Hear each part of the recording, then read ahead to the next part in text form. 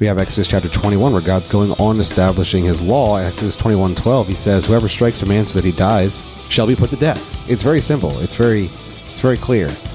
Welcome to another episode of the Carpe Fide podcast, where if the shoe fits, you wear it. And if the truth hurts, you bear it. I am Justin Gruber. And I am Jesse Gruber. And today we hope you will seize the faith. Welcome to another episode of the Carpe Fide podcast. How you doing there, Jess? Great. I'm so glad you're great. Tiring great. We're on episode 88, which means we're still in the 80s. And you know what that means? I think I do. It means Cowabunga. That's our 80s theme. I love the 80s theme that we have going on here. I'm glad that I thought of it. Here's the real problem. When we get to like the 110s, do we do 2010s or do we go back in time to like the 1910s, or do we literally go all the way back to like 110 AD? I think we will have to accidentally forget this trend. Okay, that sounds fine. Well, we still have the 90s and the 2000s to go, so we're fine. We can handle that. Episode 88 tonight, the title is Worldly Compassion versus Christian Compassion, the Abuse of Death and Life. We will be talking about the death penalty verdict recently with the Parkland shooter, and just kind of contrasting how that plus the trend of Bill C-7 and assisted suicide in Canada, and how our culture, it's just a microcosm here, both with the lack of understanding of the death penalty and justice and the lack of understanding of God-given life and mistreating it. It's just a microcosm of how our world is completely subjective. And joining us to do this is none other than a Canadian himself. That's right.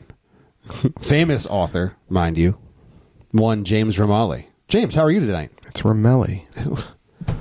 He's Francisco. It's Francesco. Jimmy Francesco. This is James Romali. James Romali. How are you, man? Doing great. I feel like I failed you. I'm so sorry.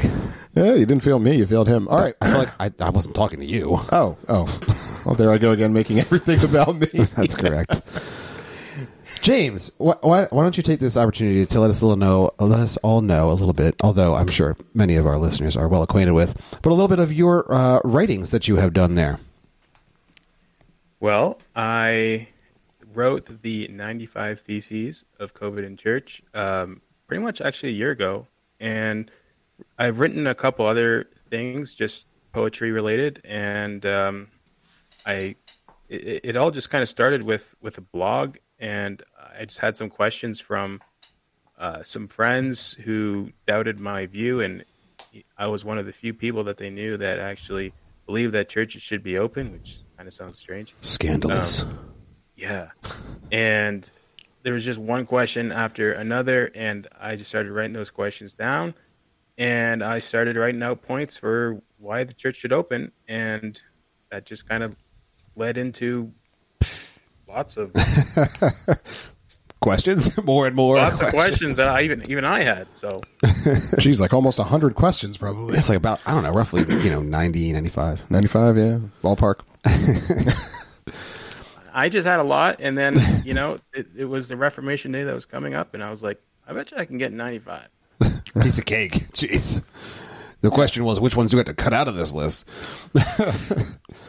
I think one of the things that we were making very conscious efforts to do was to consider how our church would need to somehow incorporate this. And you know how like they do these documents and then they're after a name of a place, like help me. What is it? I know, I'm just totally blanking right now. Oh my gosh, the something declaration. Yeah, they do all these different, and they're after places. The Frankfurt Declaration is the recent one. Oh my gosh. There we go. And so we have these different. I thought you guys were talking about the independence. We were thinking about doing something with South Jersey and trying to incorporate your 95 Thesis into our statement of faith about why churches must hold worship to God and not become subservient to any government or man-made dictate. Because I feel like the church really needs to make this stand. Anyway, it was just something we were thinking about as we're reading. We're like, yeah, we need to make this into a confessional document that we have, that we actually give to our governing authorities. Like, hey, just so you know, next time you try this crud, here's what we're doing. Yeah, sign this. 95 points. Sign this, or we'll malign your organization till eternity's end. That's correct. So I would encourage. The best part about this book is it's not hard to find. So if you were going to go ahead and look for it, you just type in the 95 Thesis of, wow, I'm going to mess it up now. COVID in the church. COVID at the church. And you will have no problems finding it because, I mean, I'm famous. that's right. There's only one. Yeah. There's only one man who's done that great work. It's only 1 billion copies sold and counting. That's right. But, nay, if you're like, oh, man, with inflation, I just don't know if I can get that right now. Rest easy, because we will be doing a giveaway this Friday. It would be literally today because the episode will drop on Friday. Oh, crap. I forget that we record in the past. Yes, we are recording In the past. We're launching in the future. That's right. Today is Friday. And if you meet the requirements, you can be entered into this contest. Jesse, why don't you tell us a little about the contest? Yeah, so if you want to win cool things, you can head over to our Instagram page. We will be doing a giveaway, and the rules will be in a post there. We were thinking what, like 3 prizes? Oh, 3 prizes. You have 3 chances to win. Le Grand Prize, since we're all French here. First would be a copy of James's book, The 95 Theses of COVID and the Church, as well as one of our T-shirts that we will gladly ship anywhere in the United States or Canada. And then second place will be a copy of James's book. And then third place winner will be a sticker pack, some bookmarks, just a small little care package for you. But yeah, head on over to our Instagram at Carpe Fide Podcast and enter to win. Easy to play. Listen, Better to win. Don't miss all the rules, though. There's going to be rules. You're going to have to follow people, like things, and that's pretty much it. Yeah. It's pretty much And then it. sit back And collect on the awesome prizes. and roll the umimim the thumim to see if you'll be chosen. Ironically, that verse is going to be mentioned tonight. Proverbs 16:33. How did I know? Casting of lots and God's sovereignty. Anyway, neither here nor there. All right, back to the topics. A great segue. To the topics. I thought since James was our guest, it's appropriate to start first with what is known as the right to death in Canada. That is correct. The right to death. What do you think that one's about, Justin? There are several organizations. There will also, this is a great time to mention, don't forget to check the show notes for links to articles that you can inform yourself of these topics. Don't just take our word for it. There's much more people, many writings on these topics. But Bill C-7 in Canada has really broadened its use of euthanasia laws, and it's incredibly disconcerting to say the least. And in thinking through this particular topic, the concern becomes whether or not we as Christians need to acknowledge the sovereignty of God over life and death. Yeah? Oh, yeah, there. You've got to stop it. Well, I don't know what you're talking about there, bud. So in this way, the wording of the bill in Canada has allowed for people to consider ending their life for reasons that go beyond what we would have thought as terminal cases of illness. Basically, just about any potential hardship that causes enough distress personally to a person in their own particular subjective way. Is one for which they can request these services of the Canadian government to end their life. Think about it kind of like the pro-life laws, or I'm sorry, the pro-abortion laws. Sometimes I get the two confused. That would say abortion is banned except for the case of the health of the mother. It's kind of like that catch-all, but not really, kind of opposite of catch-all term where it could mean kind of anything. What are they talking about? Socioeconomic health or mental health? Yep, that's correct. Or I don't know, personal hygiene health. Yep, that's it. That's could correct. Be anything. So think about it that way. Yeah. Kind of just broadens that out there. Just kind of widens that scope. Yeah, so we're talking about something like 10,000 deaths last year in Canada from euthanasia.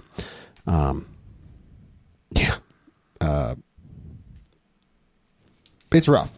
It's no small matter. And the church needs to start considering these things because it really points to a reality, a culture that is focused on death wrongly. It's got a wrong view of death. So, James, I'm curious. Do you think that God would see death in a different way than this man-made bill that gives access to the right to death, or as I believe they term it, medical assistance in death, or MAID, M-A-I-D, medical assistance in death? Well, God is sovereign over the entire world, and He is Lord over all, and He's Lord over you, whether or not you even make claim to faith, and so your life is given to you by God, and you don't even need to acknowledge that. It's just a fact. God gave you life, and I'm going to have a baby soon, and I'm thinking, wow, this is an amazing thing, my first child, and this is beyond amazing that God would create life in a womb. And just thinking of everything in the big picture, we're thinking from the moment one is conceived all the way up to the final breath, and God sustains that whole entire life, and He gets to choose when the baby is born, and He gets to choose when that person dies. He says that He has numbered our days, and we do not number our days, do we? Nope. I don't know the number of my days, but I know it could be any moment, and we can't presume upon the grace of God to think that it's going to be 70 years or whatever the average length is.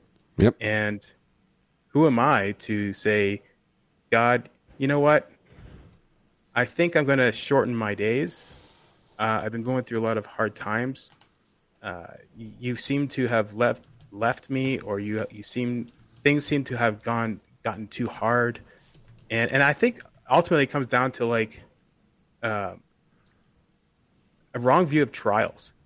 And I think a lot of people see trials as like beyond comprehensible, and we have to look at trials in a Christian light, in a way that says trials are actually good, and endurance is something that we need to have as Christians. We need to bear up under the weight of our trials, because we know that God is in control, and He has and He's doing something with those trials. We might not be able to know it in the here and now, but we have to trust God.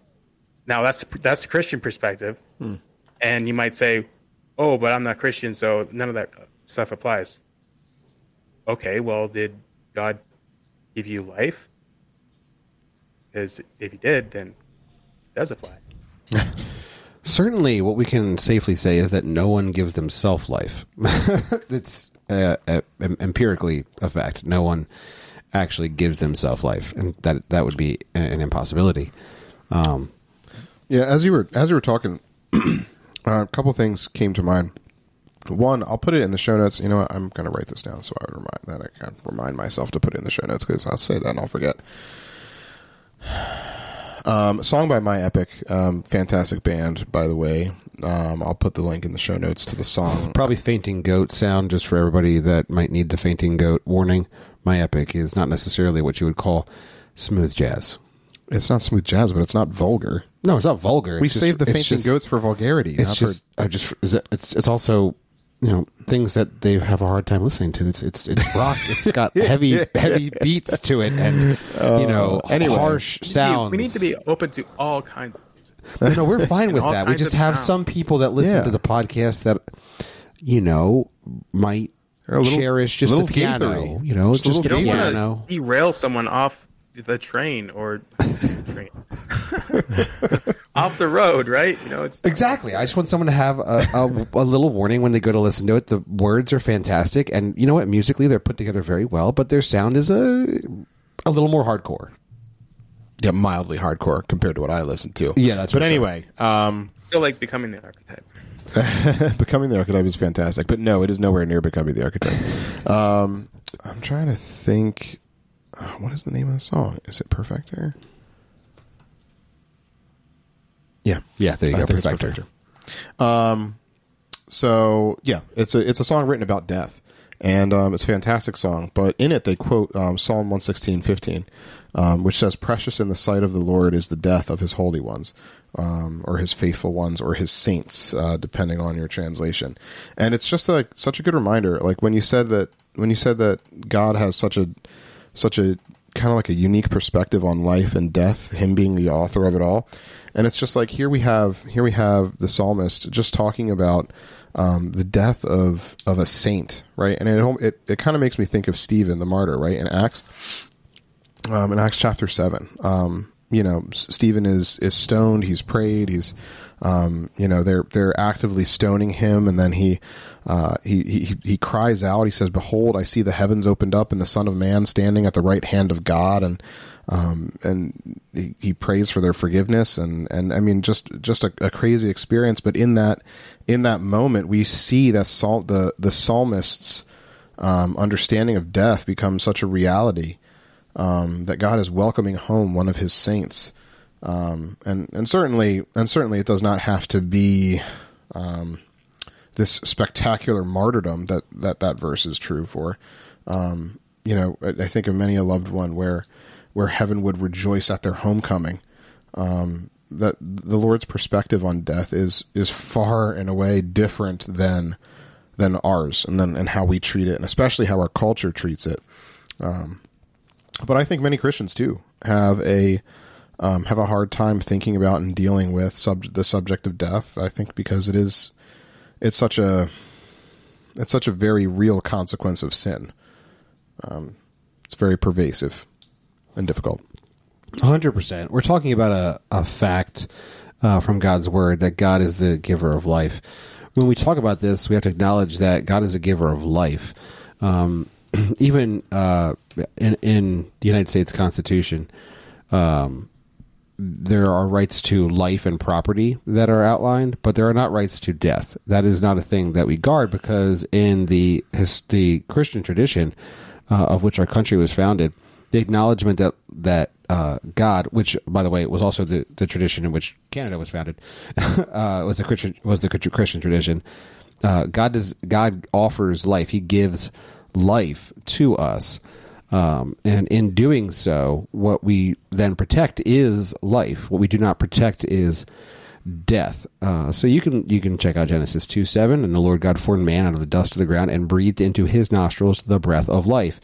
Man became a living soul. Job echoes this in Job 33:4, when Job says, sorry, apologize, my screen is not working. He says very Joby things. The Spirit of God has made me, and the breath of the Almighty gives me life. And not to be outdone, in Acts 17:25, we read, starting at verse 24, the God who made the world and everything in it, being Lord of heaven and earth, does not live in temples made by man, nor is he served by human hands, as though he needed anything, since he himself gives to all mankind life and breath and everything.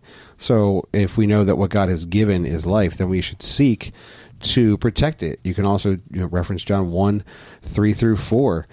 God is the giver of life and sustainer of life. And so when we know what God gives, the responsibility then becomes on us. What do we do with what God has given? What is the call that God has given us through life?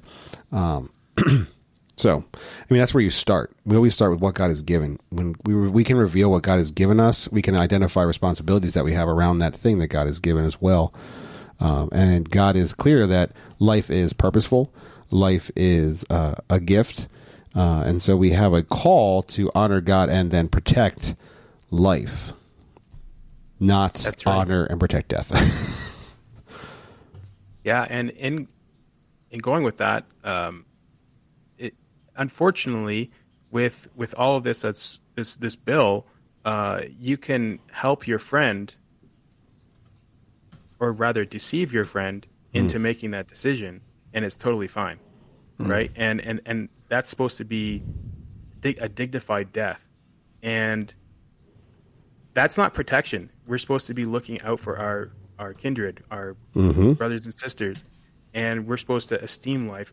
And here we are, basically deceiving someone to do what's best for them. And I would say that along with that is really it shows our worldview. It's saying that actually this is the best thing that we have for you, that you should end your pain now and take this, whatever it is, substance to essentially kill yourself. And that's the best you have, considering your circumstances. And basically the worldview is one of no hope. And we know that from Christ there is hope. And actually there's a bodily resurrection of Christ, right? Yep. Through death. 100%. Yeah, and it's oh, okay. No, go right ahead. I'll arm wrestle you for it. No, I'm just kidding. It's an audio show. They won't have any proof of who've won. James can tell us. No, but so it really makes me. It really makes me think whenever we talk about death, and especially whenever we talk about these like these MAID laws in Canada and these assisted suicide laws, these euthanasia laws. It really makes me think of. Because people often say, well, if you're suffering that much, or if you're in such a state of chronic illness, you should have that right to choose when to end your life. And it really makes me think of our Aunt Judy, Justin, who lived probably dozens of years. Yes. In chronic pain that never went away and only would exacerbate. And she died. She went to heaven a couple of years ago now. 2 years ago. It'll be 2 years on Christmas Eve. But she always had such an interesting, like, watching her and growing up around her and seeing her relationship with Mom. Like it really helped. It really helped me think about these types of issues in such a different light, because Aunt Judy always struggled so much, but yet always had such a faith to reach out for help when she needed help, and to have people help her understand God's purpose for her life. And her life brought much joy and testimony in ways that never would have been if she had taken one of these options that are available to many of these people. Only God can turn suffering into any kind of good, right? And so as Christians, we have to recognize that. And especially since probably almost all of the New Testament writers touch on the fact that we will suffer in this life, that suffering is not an evil in and of itself, and that God, in his sovereignty, is the one that can use our suffering for immeasurable good. And so it really puts into perspective, I think, into a better perspective, issues of chronic illness and chronic pain, when we consider these things, because it does sound like, right, doesn't it sound like a more compassionate thing to end that suffering, or to be able to end that suffering? But because of our perspective as Christians, because of God and his revealed word, as the author of life, I think that we can find a different, much better perspective. Certainly, because it acknowledges the gift of life and the gift of suffering. Christ is the Lamb who was slain. I mean, we can't acknowledge the fact that our walking through suffering is a way in which we can relate to the fact that Christ suffered. And we'll know nothing of that, but we know that he has gone before us into it, and that this life is purposeful beyond suffering. We must acknowledge that in order to understand that there is value in things that we do not give value to. We do not treat with the proper value. And in that way, it's a great sadness. To follow, Yeah, and to that, I would say, as one who's a security guard, I often see people who are strung out on really hardcore drugs in downtown Calgary here, and the most compassionate thing that I can do is not to, oh, this person really needs more drugs and he's out and he's addicted and so he's having whatever. The most compassionate thing is not to give him drugs, right? Correct. And I would hope that any sensible person would seek help for that person, and the answer is not in sustaining this addiction. And so we can transfer that over to anything, like children, right? Like, oh, this children's throwing a tantrum because this child is throwing a tantrum because he really wants an absorbent amount of candy. And, just give him what he wants, so he like, be quiet. piles Just and be piles. quiet. Right? Yeah. And he's just so desperate. He's crying, and you're just so compassionate that you're just going to give him this boatload of candy. That's not compassion, because it doesn't actually solve anything, and it's just actually worsening. Compassion is not defined by someone getting what he wants. Yeah, that would be Because- subjective. That would be a subjective, truth-based compassion. Exactly. So when we see someone in need, the answer is not death. The answer is life. Yeah, the answer is That sounds very 100 profound. I mean, It's I don't absolutely want to take true. credit for that. Oh man, you should become like an author. Yeah, you should write so you some of could this write stuff these down. thoughts down, yeah. Seriously. Yeah. So like life is better than death. Yeah, every time. And it's oh my gosh, it's the argument. It's literally the argument that I had was not. It wasn't like a knockdown argument. It was just the argument that was posed in the abortion question. It's better to kill the baby than for them to suffer in a life of poverty. And I'm like, well, one, you're assuming everything that's going to happen to that child after it's born, which you don't know. And two, the answer to that question is no. It's never okay to murder someone, to kill someone, because they may have a potentially difficult life. Many people have flourished under a difficult life, certainly. And this is even empirically before you even factor into the reality that there is indeed a real, one true living God. It's a ludicrous argument that's made from emotionalism. That's the difference. You're highlighting the difference between worldly compassion, which is totally subjectively based, and Christian compassion, which must always be based on truth. There is no way to be loving without the truth. And the truth is you do not allow someone to continue in their addiction just because they want it. You must love them with the truth. And the truth is they need Christ. They need to be redeemed. They need to be bought out of that addiction and actually begin to heal. That's what is true. For the person who's going to be struggling through poverty, for the person who has lost some hearing, for the person who has some depressive thoughts, the answer is not death to end their life.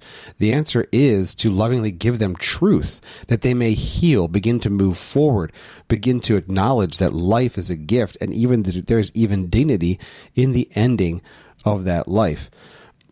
Which brings us to the next reality, that God is indeed the one who's sovereign over life and over death. God is sovereign over both. You can turn to Ecclesiastes chapter 12, which is awesome. It's literally this wisdom passage about the ending of life.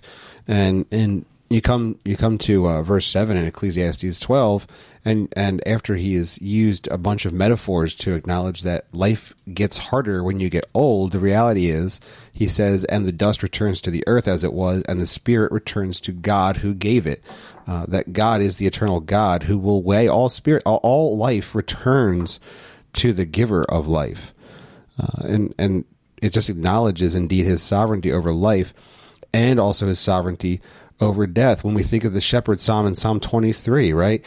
Yea, though I walk through the valley of the shadow of death, right? I'm walking through death. Death is a peace.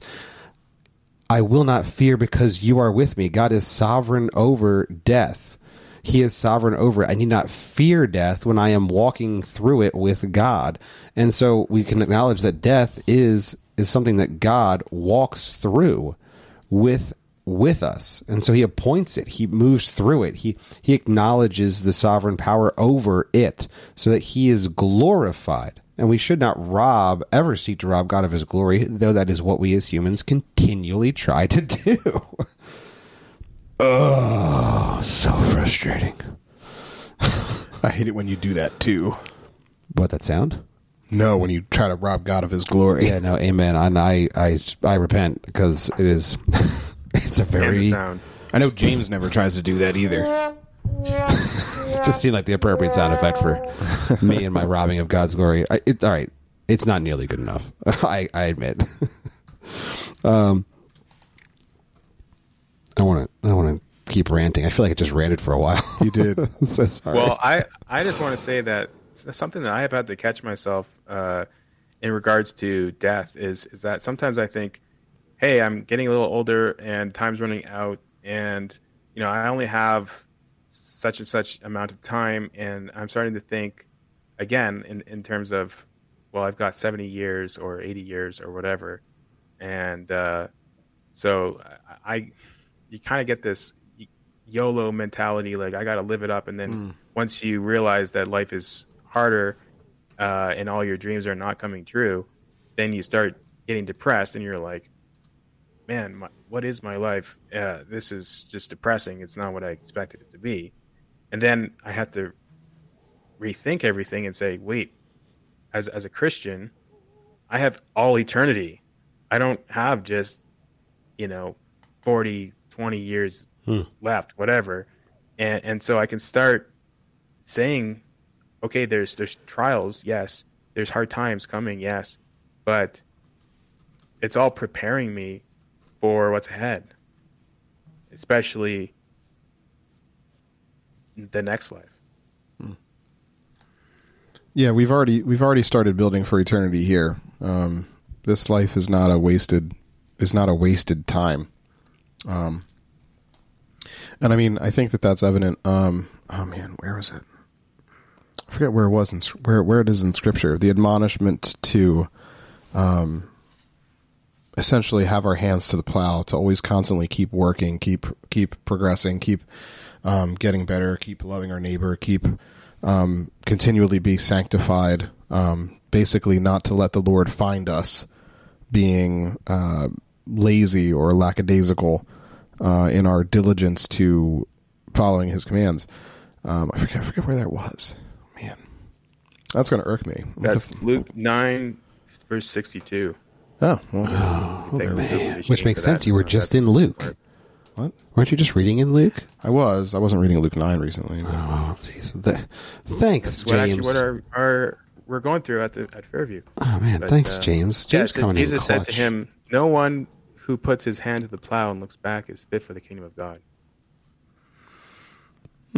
Well, there you go. I swore, it's probably. I don't know. I'm not sure if that's the exact one I was thinking. Well, in my ever-continuing expanding references about God being sovereign over death, here's one you haven't thought of, but you've probably heard if you've been in church. Matthew 10:29, where Jesus is talking, specifically using different metaphors to acknowledge how much God actually cares. He says, "Are not 2 sparrows sold for a penny, and not one of them will fall to the ground apart from your Father? But even the hairs of your head are all numbered. Fear not, therefore, you are of more value than many sparrows." I love it when Jesus is sarcastic. Jesus being a little sarcastic there. If Jesus, if no sparrow falls, that's not something I typically think of. Is no sparrow. It's not something I typically think of. Like, is my life worth more than a sparrow? No, Jesus is much kinder. Back then, right? He says many sparrows. Your life is worth more than even many sparrows. It's clearly sarcasm. Fear not. More than like a billion sparrows. The biggest sparrow. So, stop it with the trumpet. Just throw it in trumpet hands. Throw it in everything. The acknowledgement here is that God Trump has entered the conversation. Trump has left the chat. Oh, he was removed. He's banned. All right. God does not lose a sparrow without knowing. God is sovereign over that. And here, sarcastically, Jesus says, tongue in cheek, "Oh, fear not, your life is worth more than many sparrows." Of course, God is sovereign over you and your appointed day. Of course, He is. Why should we rob that from Him as if we are the ones responsible, as if we are sovereign over it, as if there's not something to be seen in dignity, in death? We have no view of the reality that there is dignity to a life well lived, to people being able to acknowledge that there was a life well lived. There's no reason for us to think that hardship precludes the sovereignty of God. It is indeed a very arrogant culture that does not properly treat the gift of life that God's given, and instead starts utilizing its power to protect the right to death. It is completely and anti-biblical. Here's the thing: is that they would say, "Well, your life, your choice," and it's like, well, actually, God has given you that life, and therefore it's your choice to use that, to steward that life to His glory. But there is such a thing as a good choice and a bad choice, and death is like the worst thing that you can do with something that was given to you. If you gave me something, I don't know, something valuable, and I just killed it. I'm supposed to take care of these things, and I kill it. That's not good stewardship. Nope. That's not what you would want for those cute little sparrows. Right. Would it? Those cute little sparrows. Going down to Capistrano. Those cute little sparrows. It's 100% not. I don't know what reference that was. Were you referencing When the something? swallows go back to Capistrano? No? I don't know what. I have no idea what you're talking about. You've not ever seen a Bugs Bunny cartoon? I guess not ones where they mention sparrows in Capistrano. I don't even know what that is. Fine. I'm just Google Is it a place? Is it a pasta? Like, what are you talking about? You googly it later. All right. Just you googly it.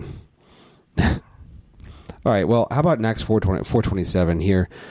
We're in the midst of the narrative, and we pick up the reading in verse 27 of Acts chapter 4. It says this: "For truly in this city they were gathered together against you, against your holy servant Jesus, whom you anointed, both Herod and Pontius Pilate, along with the Gentiles and the people of Israel, to do whatever your hand and your plan had predestined to take place." So during this prayer, where the believers are praying for boldness, they acknowledge simultaneously that God is sovereign over sin and death. He is sovereign over it, that even Pontius Pilate, even the death of Christ, the death of God and man himself on the cross, was completely sovereignly orchestrated by God. And we would say, how can that possibly be? Well, but it's because God is not going to allow sin and our selfishness to rob him of his glory. He is sovereign over it, over all things, and the sustaining of those things. We cannot begin to fathom an understanding where we believe that in our sin we have robbed God of his glory. God at the end will get his glory, whether through his just judgment or whether through the glorification of his Son who has paid the penalty for someone's sin. God is glorified. You cannot beat the sovereign God. It's not possible. And so he is sovereign over these things. Sin and death and the sadness of suffering, he is sovereign over. We walk through them in faith. We pray for the grace and the mercy to do so. And indeed, I mean, you can look at Proverbs 16:33 if you want, where we're talking about the casting of lots, that God is sovereign over even the casting of lots. You're like, oh my goodness, is that gambling? Yes, God is sovereign over everything, even of chance that we think. God is sovereign over it. Goodness gracious. And yet we want to treat life with this carefree manner, as if the right to death is what God has actually given. No. God has given the right to live. It is his and his sovereign hand alone at which a life should end. Amen. Which kind of leads, that kind of thinking right into our next topic. Well, if it's God's sovereign hand... Are you about to segue? I'm segueing. This is totally a segue. You know, apparently the guy who invented the Segway died on a Segway. He died transitioning to something else? No, he died on a Segway. Was he trying to get off of the Segway? No, I believe he was trying to do something stupid on a Segway and literally died. This guy invented it. Oh, no, I'm sorry. We got to move on. Otherwise, we're going to, you never know. we're gonna segue right into our own deaths here. Oh heavens! What a bad transition. If God is sovereign over death, then what do we do with something like justice and the death penalty? Because the story of Bill C-7 has gotten a lot of attention. By the way, so much attention that even the UN's human rights, 3 contributors to the Human Rights Board on the UN wrote a letter to the administration, the government administration of Canada, saying, you know, with this new bill, you're kind of discriminating against those that are, you know, handicapped, as if they don't need to live or as if their life is somehow worth less. None of this even acknowledges the fact that the 10,000 people that died last year from euthanasia actually serve the purpose of a government that has a socialist Medicare system. Because if people die, particularly those that are maybe taking medical resources, it actually saves them money. That's a little bit self-serving. It's literally Scrooge. It's if they're going to die, they better do it and decrease the surplus population, as Scrooge would say. Mm-hmm. Anyway, none of this acknowledge that. We're strictly speaking about this from an objective standard. Strictly speaking from an objective standard. It kind of bumps up against this story, and this is something that really, really bothered me. Did it grind your gears? It really grind my gears. It got stuck in my crawl, as they say. This is about 2 weeks ago. We had the sentencing passed down for the Parkland shooter. You may remember this. A man went into the Parkland school and killed 17 people and wounded 17 more in what was a completely premeditated act at a high school. And so we're talking about several members that he killed were actually completely minors. And this is what he was convicted of doing. So as far as whether or not he actually did the crime, he was found guilty because empirically, through the fact that he gave himself up and was the only person doing the shooting, he was completely guilty. There was no other way to slice it, actually. But when it came to the sentencing, he did not receive the death penalty. The jury found that he would be given concurrent life sentences for his crime, which is lame, ridiculous.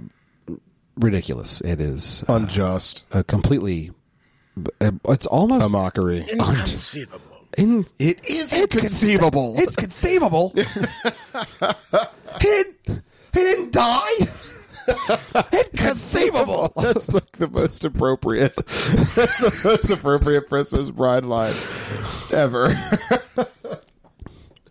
How come you said that word? I don't think it means what you think it means. Oh wait, no, but he says he didn't fall. Not that he didn't I know. He didn't fall. You changed it on purpose. I changed it because we're talking about the death penalty. Oh, right. Good job. If God is catching up. If God is sovereign over death and he's the one that authors it, then what do we think about the death penalty and justice? What should a Christian think about this? Oh my gosh, Justin, aren't you being hypocritical? No, that's what they would say. Except what we're talking about here is not that God has given life, but rather that God is just and calls for justice. God demands justice. At the end of the day, we're talking about what is referred to in the Latin as lex talionis, or the law of retributive justice, that the consequence of a crime should indeed fit the crime. And God has a ton to say about this, actually, in his scripture. This is one of the things that really, really does bother me. We'll talk about that in a second. But apart from the fact that a man who is clearly guilty of killing 17 people and wounding 17 others and doing it volitionally and intentionally with planning, we have the outcry of the parents. And I'm trying to find the article that I pulled up. I don't know why I can't find it. Yeah, why does it say 404 not found? Did I copy that wrong? No, mine did it. Oh man, maybe yours worked. No, see, I'm getting nothing here. Censored. Here you go. Stunned, devastated, parents of Parkland victims react to shooter's life sentence. Yeah, if you scroll down, you'll find many quotes, like literally right there. I'm disgusted with those jurors. I'm disgusted with the system that you can allow 17 dead and 17 others shot and wounded and not get the death penalty. That's the father of a 14-year-old Parkland victim. I can't even imagine, man. Can you imagine? That's Kylie's age. Did you watch that Testimony? I have not You yet. guys watch me? Yeah, I watched it, and the term compassion rang through my mind because I had a lot of compassion for these families who they weren't served justice, and it would have been the most compassionate thing ever to actually for this individual to actually get the death penalty because of the effect that would have had on the surrounding community. And you just see the hurt in his eyes and the anger and the outrage, and the fact that his 14-year-old daughter dies and they never received justice, which is essentially saying that it's bad, but it's not that bad. It's not like worthy of death, like and that's just repulsive, to say the least. And you can't help but think, hey, if I had a 14-year-old daughter and she was murdered and the person that did that never got justice, yeah, I'm going to have a lot of compassion for that person. But instead, a lot of people, probably even the jury, they're having compassion on the wrong, or rather the wrong kind of compassion on the wrong people. They're thinking, oh, but surely he doesn't deserve the death penalty for that. I mean, that's the death penalty. That's terrible. Completely overlooking the fact that there's 17 people and 17 more that were injured. Yep. And so, yeah, the whole contrast between worldly compassion and godly compassion is very relevant here. I mean, 1,000%. We hearken back to just after the flood. So God bringing the flood to reset the sin that man was thriving in their debauchery. One of the first things he tells Noah in Genesis 9, verse 6, after they have been able to land again on dry ground from the flood, is that whoever sheds the blood of man, by man shall his blood be shed. For God made man in his own image. God sees the only correct retributive justice form in taking a life is exchanging your life for that life. This is something that is consistent not only throughout God's word, but also throughout cultures of all time and place. The idea of a life for a life is something that is very, very common because God made us in his image. It's an image-bearing mark that when you snuff out the life of another image bearer, you're forfeiting your own life in image bearing. We think of Exodus 21, right after the 10 words, the 10 commandments in Exodus 20. We have Exodus chapter 21, where God's going on establishing his law. In Exodus 21:12, he says, "Whoever strikes a man so that he dies shall be put to death." It's very simple. It's very clear. Whoever intentionally murders someone, the intentional homicide of another person, death is the penalty for this. Ironically, it's not even the only thing, but when you think about abusing image bearers, in Exodus 21:16, here's a verse that most people don't really realize God said, "Whoever steals a man and sells him," that would be chattel slavery, "and anyone found in possession of him," that's anyone who purchased someone in chattel slavery, "shall be put to death." Like, whoa.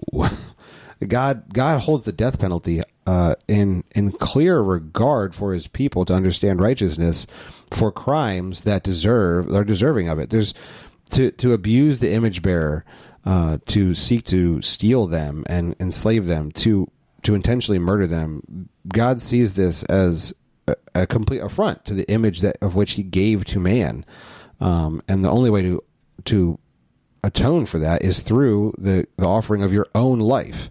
You forfeit it for justice, and it becomes an issue of justice. And what you said, James, is is so important. This is a quote from Fred Gutenberg, whose 14-year-old daughter was killed by the Parkland shooter. He said, "I'm stunned. I'm devastated. She was shot running down a hallway. This decision today only makes it more likely the next mass shooting will be attempted." There's a reality to what justice is.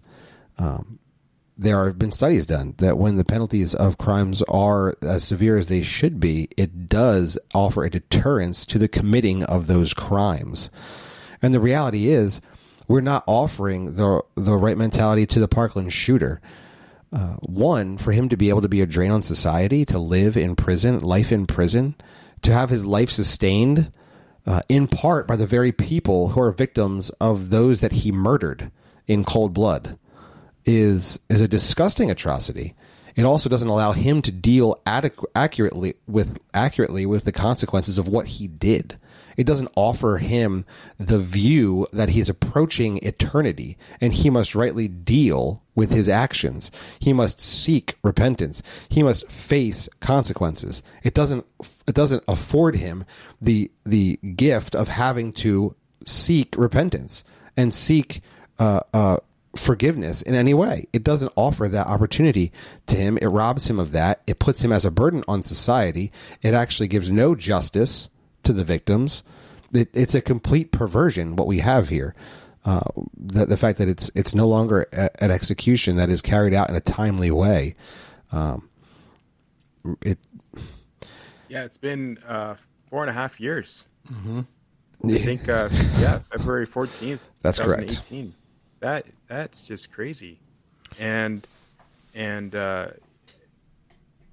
all throughout the Bible, where I certainly don't imagine it to be 4.5 years. I mean, it was pretty swift when something like that happened. They were chomping at the bit, trying to get that person charged as soon as possible. Well, in many ways, you had just kind of vigilante justice. So God's law actually comes in establishing a law that had people judging over things. First of all, which was a tremendous difference. Mm-hmm. And second of all, yes, it was incredibly swift. You're absolutely right. Yeah, and it's also interesting. You know, Paul says this, that he says, if then I am a wrongdoer and have committed anything for which I deserve to die, I do not seek to escape death. But if there is nothing to their charges against me, no one can give me up to them. And then after that, he appealed to Caesar. And it's also interesting that the robbers on the cross, they understood that they deserved that. Mm-hmm. And I mean, I don't know what they robbed. I don't know what they stole. But even something is, you know, what we would say, not that bad. It's just stealing, right? It's not like you killed 20 people in a school. It says in Luke 23:33-41, one of the criminals who were hanged railed at him, saying, "Are you not the Christ? Save yourself and us." But the other rebuked him, saying, "Do you not fear God, since you are under the same sentence of condemnation? And we indeed justly, for we are receiving the due reward of our deeds. But this man has done nothing wrong." And so they understood as criminals that they deserve death. And I would say also the prisoners who perhaps will be seeing what's his name, the Parkland shooter. No, I totally forgot what his name was, because that's literally how much I care about his name. Nicholas Cruz. Yeah.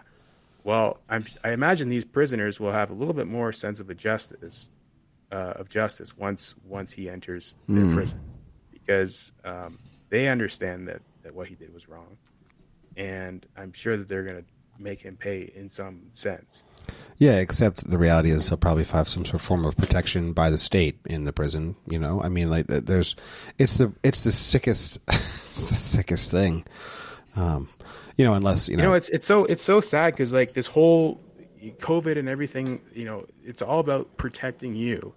And sure, yes, we absolutely need to be protected as a society but who are we being protected from? We're being protected from the prisoners and the criminals and people who murder and all these things, so that we can go out and fulfill the Lord's commands to work and to go and make disciples. And there's a plethora of commands that are all communal. And if we are all just stuck inside, then we will never want to go outside. And it's kind of interesting that it's kind of making a lot of people want to stay inside, right? If there's criminals on the loose, then there we go again with the quarantine, right? Yes. New York is like a beautiful case in point of people afraid to leave their homes because there's crime everywhere. When you have cashless bail and you release prisoners, it's what happens. I don't know what to tell you. I think the reality is the government is not supposed. We know what Romans 13 says. The government's role is not to keep us safe, in that it protects us from everything. Rather, it is to punish unrighteousness. It is to punish with the sword those who commit unrighteousness. Now, that would be according to God's standard. It is to punish the objective source of righteousness, God, and it is to reward those who uphold righteousness as is the objective source of God. And so their role is not to keep us safe. Yes, they provide some sort of defense as it would to be for the interest of the country. So when you think of militarily and protection like that, when you think of the enforcement of laws, certainly that is their role. But they cannot possibly keep us safe from things like viruses or things like poor economic decisions. That is not the government's role to keep us safe from. They cannot keep me safe from cancer. They cannot keep me safe from a slip and fall that breaks my hip. It is not the government's responsibility to do those things. There are laws that can pragmatically help to limit those things, like not letting people keep open pits on their sidewalk.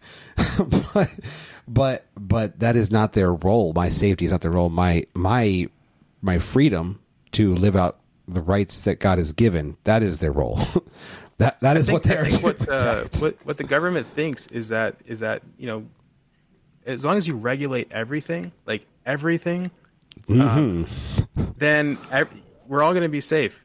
And so you take away the guns, right? You start regulating sorry about that, people's by the way. decisions and experimental vaccines and all these different things, and they think that they can protect society.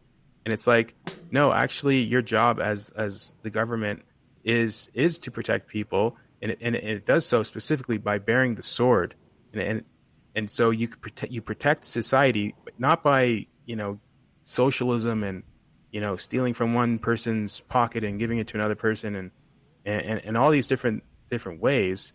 You protect society by doing your job by bearing the sword, and so the government likes to do things, a million good things, or at least what it says is good. But the one thing that is actually their job, that's not important. Yeah, we'll just abdicate that responsibility completely. It's kind of like, if your job is, a plumber, and you come into the house and you clean the whole house and top to bottom, and you're fixing this and you're doing that and making it nice and everything is just beautiful, but you forget to actually fix the toilet and the plumbing. Well, that person who comes home, they might be a little impressed with all the work that you did, but that's not what they paid you for. Yeah, and now they can't use the bathroom, and they're really ticked. Yeah, so it's like, this is great, but I can't actually stay here because I can't go to the bathroom. It's almost like they stole from you. Oh, yeah. And you are remembering that in this analogy, the plumber is the government. Yeah. Oh, good. Oh, good. Yeah, because you're absolutely right. Yeah. So when we see that God has given justice, when we see that God has a clear role for justice, what we're then required to do is meet that justice, is to honor that justice. And look, there are tons of pragmatic arguments to be made. Look at all the people that were wrongly convicted of crimes that were overturned on death row. To be sure, that has happened. To be sure, innocent people have been found guilty. To be sure, also, in a corrupt legal system, the guilty can be found innocent on technicalities and other minutiae of law. All of those things are true. Things that are also true, with things like DNA data, these false convictions are far less likely than they ever were before. That data is overwhelming. Here's the bottom line: we have confirmed evidence of this person doing this crime, and we're still not honoring the justice that is required with the death penalty. Yeah, I mean, 100%. This is not open and shut. This is open and shut. I mean, he pled insanity. I mean, which is kind of hard to do when you've literally bought the ammo, the guns, all legally, I thought it said he pled done research. Yes, but he also entered insane. Like he had mental issues that contributed. Oh, yeah. Contributing factors. Yeah. And I mean, let's be honest. It took 4 years of a person who, it is mind-boggling. The lack of justice in this whole process. And so we get these things wrong because when worldly compassion, I believe one of the issues was they had one juror. You have to have a unanimous decision in order to have the death penalty carried out in Florida. One juror was emphatic that there is no way that they would ever allow for the death penalty. They would he not. Said hard no. Right. It's like hard no. I like the way you said that. Hard no there.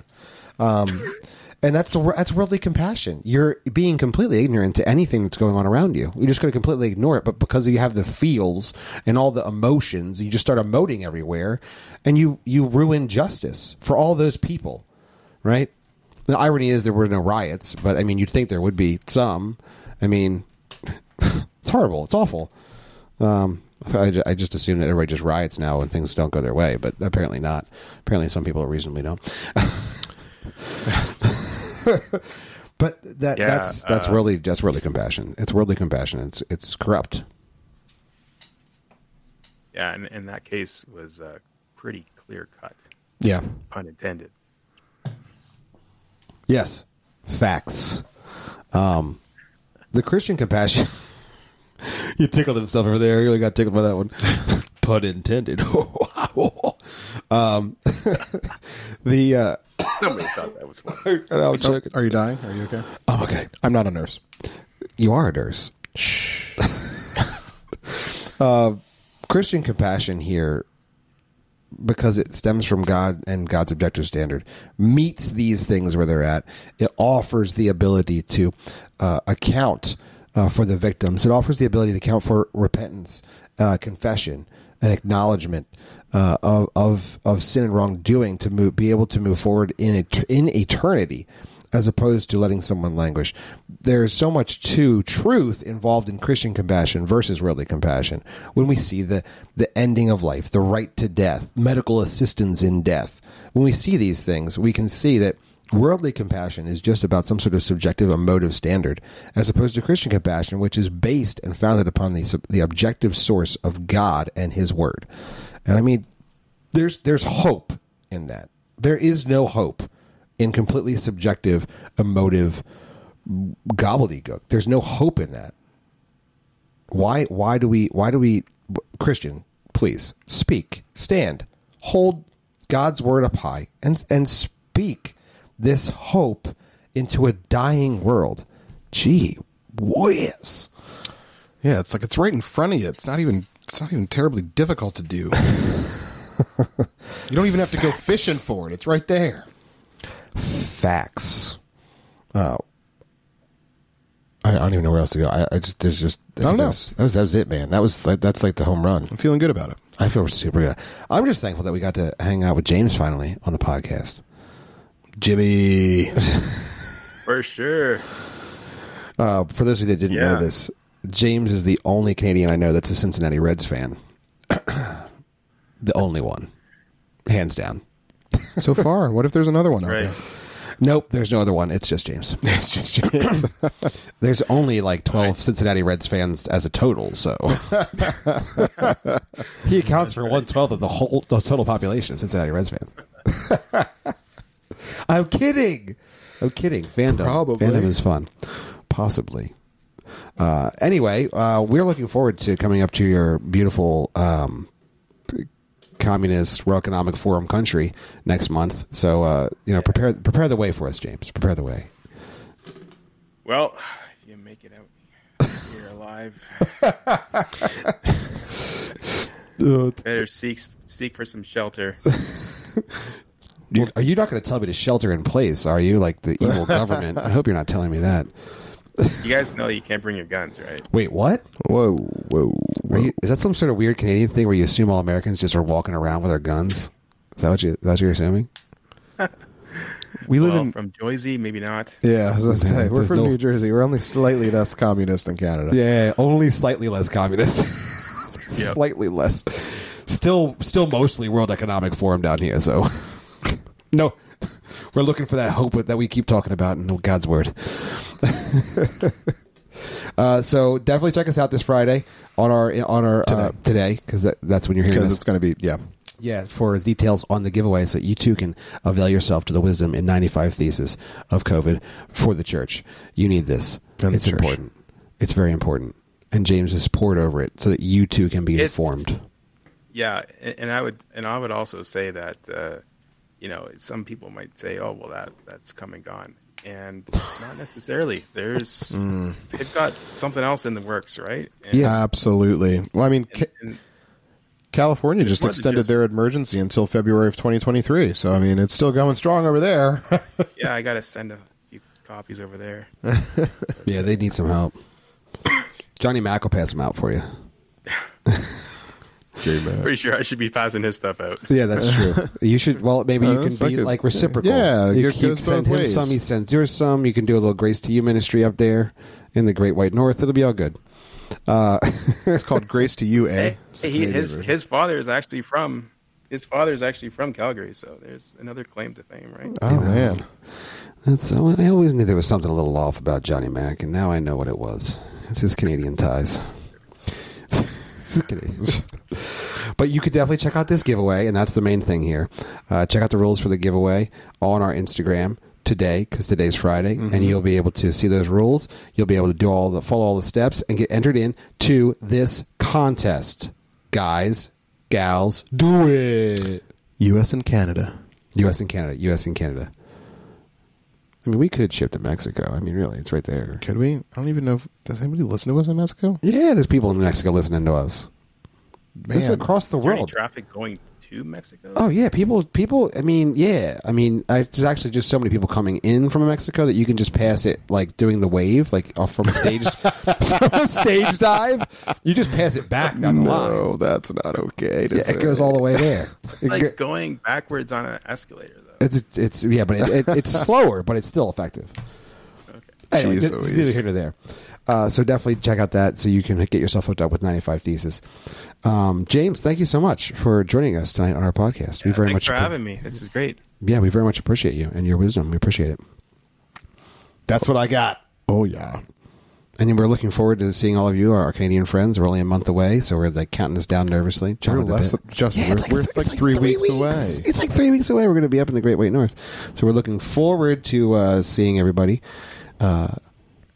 Yeah, 3 weeks. Yeah, 3 weeks. Look at that. Right on the dot. I can count. Good job. So we're looking forward to that. Don't forget to check out the show notes to find out the links to these articles as well as all the scripture that we use today. It will be helpful for you to be able to handle these topics in a more informed way. And with that, dear Christian, we hope you will seize the faith.